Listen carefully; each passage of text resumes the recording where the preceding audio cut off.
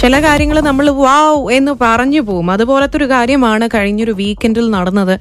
ആദ്യമായിട്ട് track and ഫീൽഡിൽ ഇന്ത്യക്ക് ഗോൾഡ് മെഡൽ നേടിത്തന്ന നീരജ് ചോപ്ര നമ്മളെല്ലാവരെയും ഒരുപാട് പ്രൗഡാക്കിയ ഒരു മൊമെന്റ് തന്നെയായിരുന്നു. അതേപോലെ നമ്മുടെ ലൈഫിലും ഉണ്ടാവും. അതേപോലെ നമ്മളെ തന്നെ ഓർത്ത് നമ്മൾ കൊള്ളാലോ എന്നാലോചിച്ച് പ്രൗഡായിട്ടുള്ള മൊമെന്റ്സ് ഒരുപാട് ഉണ്ടാവും. ഒരുപക്ഷെ നിശ്ചയദാർഢ്യം കൊണ്ട് ഒരുപാട് കാര്യങ്ങൾ നേടിയെടുക്കുന്ന കാഴ്ചകൾ നമ്മൾ പലപ്പോഴായിട്ട് നമ്മുടെ ലൈഫിൽ കണ്ടിട്ടുണ്ടാകാം. എന്തെങ്കിലും കാര്യം വേണം എന്ന് വിചാരിച്ചു കഴിഞ്ഞാൽ നമുക്കത് അതിനു വേണ്ടി പരിശ്രമിച്ചു കഴിഞ്ഞു കഴിഞ്ഞാൽ കിട്ടും എന്നുള്ള കാര്യത്തിൽ എനിക്കൊരു സംശയമില്ല. അപ്പൊ അതേപോലെ ഒരുപാട് എക്സ്പീരിയൻസസ് നിങ്ങളുടെയും ലൈഫിൽ ഉണ്ടാകാം. നേരത്തെ പറഞ്ഞ പോലെ കോളേജിൽ ഒരുപക്ഷെ എല്ലാ കാര്യത്തിനും ഒന്നാമനായി അല്ലെങ്കിൽ ഒന്നാമതായിട്ട് എത്തിയിട്ടുള്ള ഒരു നിമിഷമായിരിക്കാം. വീട്ടുകാരെ ഒരുപാട് പ്രൗഡാക്കിയിട്ടുള്ള നിമിഷമായിരിക്കാം. നിങ്ങളുടെ ലൈഫിൽ അതേപോലത്തെ നിമിഷങ്ങൾ ഉണ്ടെങ്കിൽ എന്നെ വിളിച്ച് പറയാമെന്ന് പറഞ്ഞിട്ടുണ്ടായിരുന്നു. 600-555515 എന്ന നമ്പറിലേക്ക്. ഇപ്പൊ നമ്മുടെ കൂടെയുള്ളത് ആരാ നോക്കാം. ഹലോ, പറയൂ, ആരേത്? ഹലോ മീര, ഹായ്, എന്റെ പേര് നന്ദകുമാർ. നന്ദകുമാർ, ഹായ്. എന്റെ അച്ഛന്റെ പേര് തന്നെയാണല്ലോ. ഫസ്റ്റ് ടൈമാണ് ലൈഫിൽ ഞാൻ ആദ്യമായിട്ട് വിളിക്കുന്നത്. ഫസ്റ്റ് ടൈം തന്നെ കിട്ടും ചെയ്തു. ഓക്കെ, ആയിക്കോട്ടെ. നന്ദകുമാർ, ഈ പറയുന്ന പോലെ ഏത് കാര്യമാണ് നന്ദകുമാറിന്റെ ലൈഫിൽ നിശ്ചയദാർഢ്യത്തോടെ നേടിയെടുത്തിട്ടുള്ളത്? അത് സംഭവം കോമഡിയാണ് ആക്ച്വലി. പറയൂ, കേക്കട്ടെ, ഞങ്ങളും കുറച്ച് ചിരിക്കട്ടെ. കോളേജിൽ പഠിക്കുമ്പോ നമ്മള് എഞ്ചിനീയറിംഗിന് അപ്പൊ നമ്മള് 4 വർഷം കഴിഞ്ഞിട്ട് ഫൈനലൈസ് ആയിട്ട് നമ്മൾ എല്ലാവരുമായിട്ട് ഒരു ഗെറ്റ് ടുഗദർ പോലെ ഉണ്ടാവല്ലോ. അതായത് ഫസ്റ്റ് ഇയർ തൊട്ടിട്ട് ഫൈനൽ ഇയർ വരെ. ആ ടൈമില് ജസ്റ്റ് ഓരോ ആൾക്കാർക്ക് ഓരോ പ്രസന്റേഷൻസ് എങ്ങനെ കൊടുത്തോണ്ടിരിക്കുകയായിരുന്നു കോളേജിൽ HOD. ആ ടൈമിൽ HOD പറഞ്ഞു, നമ്മുടെ കോളേജിൽ ഒരു വ്യക്തി ഉണ്ട്, ആ വ്യക്തി ഇത്ര നാളായിട്ട് ഒരു ദിവസം പോലും ലീവ് എടുത്തിട്ടില്ല 4 yearsല്. എല്ലാരും എന്നെ ഒരുമാതിരി ഭീകര ജീവനം നോക്കണ പോലെ നോക്കിയത്. അപ്പൊ അത് ഏറ്റവും വലിയൊരു നേട്ടമായിട്ട് കണക്കാക്കുന്നു നന്ദകുമാർ. ലൈക്ക് നമ്മൾ ഒട്ടും പ്രതീക്ഷിക്കാണ്ട് ഇങ്ങനെ ഒരു നമ്മളെ ഇങ്ങനെ പറയണതല്ല എല്ലാവരും even inspector of juniors also. ശരിയാണ്. നമ്മള് വലിയ ആളായി പോവും അപ്പൊ. പക്ഷെ മറ്റുള്ളവരും ഒരുമാതിരി ഭീകര ജീവനം പോലെ നോക്കി.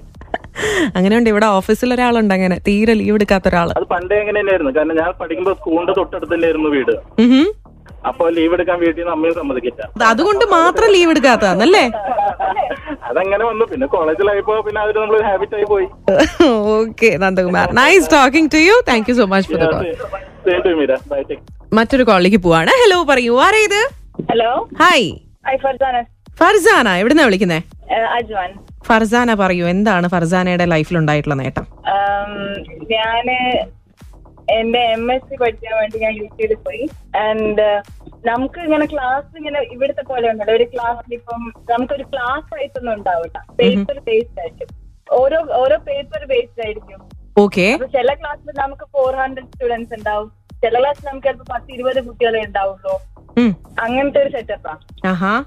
അപ്പം ഞാൻ 1 year കോഴ്സെല്ലാം കഴിഞ്ഞ് അവസാനം ഒരു ദിവസം റിസൾട്ട് എന്റെ മെയിലിൽ ഒരു ഇമെയിൽ വന്ന് സേയിങ് ഞാന് ബെസ്റ്റ് സ്റ്റുഡന്റ് അച്ചീവ്മെന്റ് എന്ന് പറഞ്ഞിട്ട് ബെസ്റ്റ് പെർഫോമിംഗ് സ്റ്റുഡന്റ് എന്ന് പറഞ്ഞിട്ട്. നമുക്ക് ശരിക്കും അറിയില്ല, നമ്മുടെ ക്ലാസ്സിൽ എത്ര കുട്ടിയുണ്ട് ഇതുപോലും കൃത്യമായിട്ട് അറിയില്ല. അയ്യോ, അതിന്റെ ഇടയിൽ അങ്ങനെ മെയിൽ വന്നപ്പോ ഞാൻ വിചാരിച്ച ആദ്യം വേറെ ഞാനായിരിക്കും മാറിപ്പോയതായിരിക്കും വിചാരിച്ചോ? മാറിപ്പോയതായിരിക്കും വിചാരിച്ചു. പക്ഷെ ഇത് അതും അതിന്റെ കൂടെ ഒരു ക്യാഷ് പ്രൈസ് ആയിട്ട് ഒരു 10,000 കൂടെ കിട്ടി. Wow, not bad. അത് ഒരിക്കലും ജീവിതത്തിൽ മറക്കാൻ പറ്റാത്തൊരു നേട്ടമായിരിക്കും അല്ലേ ഫർസാന? സത്യമായിട്ടും ഫ്രീ ആയിട്ട് കിട്ടിയതല്ലേ. അടിപൊളി. അപ്പൊ ഫർസാനയ്ക്ക് ഇതുപോലെ ഇനിയും ലൈഫിൽ ഒരുപാട് നേട്ടങ്ങൾ ഉണ്ടാവട്ടെ. എല്ലാവിധ ആശംസകളും നേരുന്നു. Thank you so much for the call Farzana. Thank you. Bye. മറ്റൊരു കോളിലേക്ക് പോവാണ്. ഹലോ, പറയൂ, ആരായത്? ഹലോ, ഞാൻ സാജു ഹമീദ്. സാജു, എവിടുന്നാ വിളിക്കുന്നേ? ഞാനിപ്പോ ഷാർജ ദുബായിൽ ഷാർജ ഡ്രൈവ് ചെയ്തെത്തി. ഓക്കെ സാജു, ഈ പറയുന്ന പോലെ ഏതെങ്കിലും കാര്യമുണ്ടോ നിശ്ചയദാർഢ്യം കൊണ്ട് നേടിയെടുത്തൊരു കാര്യം? ഞാൻ ഡ്രൈവിംഗ് ലൈസൻസിന്റെ ഒരു കാര്യം പറയാൻ വന്നിട്ടാ വിളിച്ചത്. ഞാൻ വിചാരിക്കരുത് ഇതുവരെ ആരും അത് പറഞ്ഞില്ലല്ലോ എന്ന്. ഇവിടെ ഒരുപാട് പേരുണ്ട് അങ്ങനെ നിശ്ചയദാർഢ്യം കൊണ്ട് മാത്രം നേടിയെടുത്ത ഡ്രൈവിംഗ് ലൈസൻസ്. അത് ഭയങ്കര നിശ്ചയദാർഢ്യമായിരുന്നു, അതുകൊണ്ടായിരുന്നു. കാരണം അത് എന്റെ ഒരു സുഹൃത്തിന് ഇങ്ങനെ ഇവിടെ വന്നപ്പോ ലൈസൻസിന്റെ വണ്ടി കൊടുക്കാണ്ട് ഭയങ്കര ആഗ്രഹം തോന്നിയിട്ട് നമ്മൾ പോയി ജോയിൻ ചെയ്ത് ആദ്യത്തെ തവണ തോറ്റു, പിന്നെ രണ്ടാമത്തെ തവണ തോറ്റു, അങ്ങനെ തോറ്റ് 6-7 തവണ തോറ്റു. എന്നിട്ടും നിശ്ചയദാർഢ്യത്തോടെ വീണ്ടും നമ്മൾ പൊരുതി. അതാണോ 8 തവണ തോറ്റ ഒരാൾ എന്റെ മുമ്പിൽ നിൽപ്പുണ്ട്. നിപ്പുണ്ടല്ലേ. അത് കഴിഞ്ഞിട്ട് 9ാമത്തെ തവണ നമുക്ക് കിട്ടിയപ്പോ ഒരു ഭയങ്കര സന്തോഷം തോന്നി. അടിപൊളി.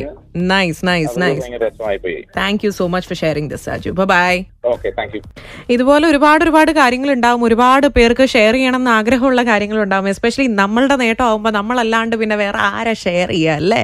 പക്ഷേ അൺഫോർച്ചുനേറ്റ്ലി വോയിസ് ഔട്ടിന്റെ സമയം ഇവിടെ കഴിഞ്ഞിരിക്കുകയാണ്.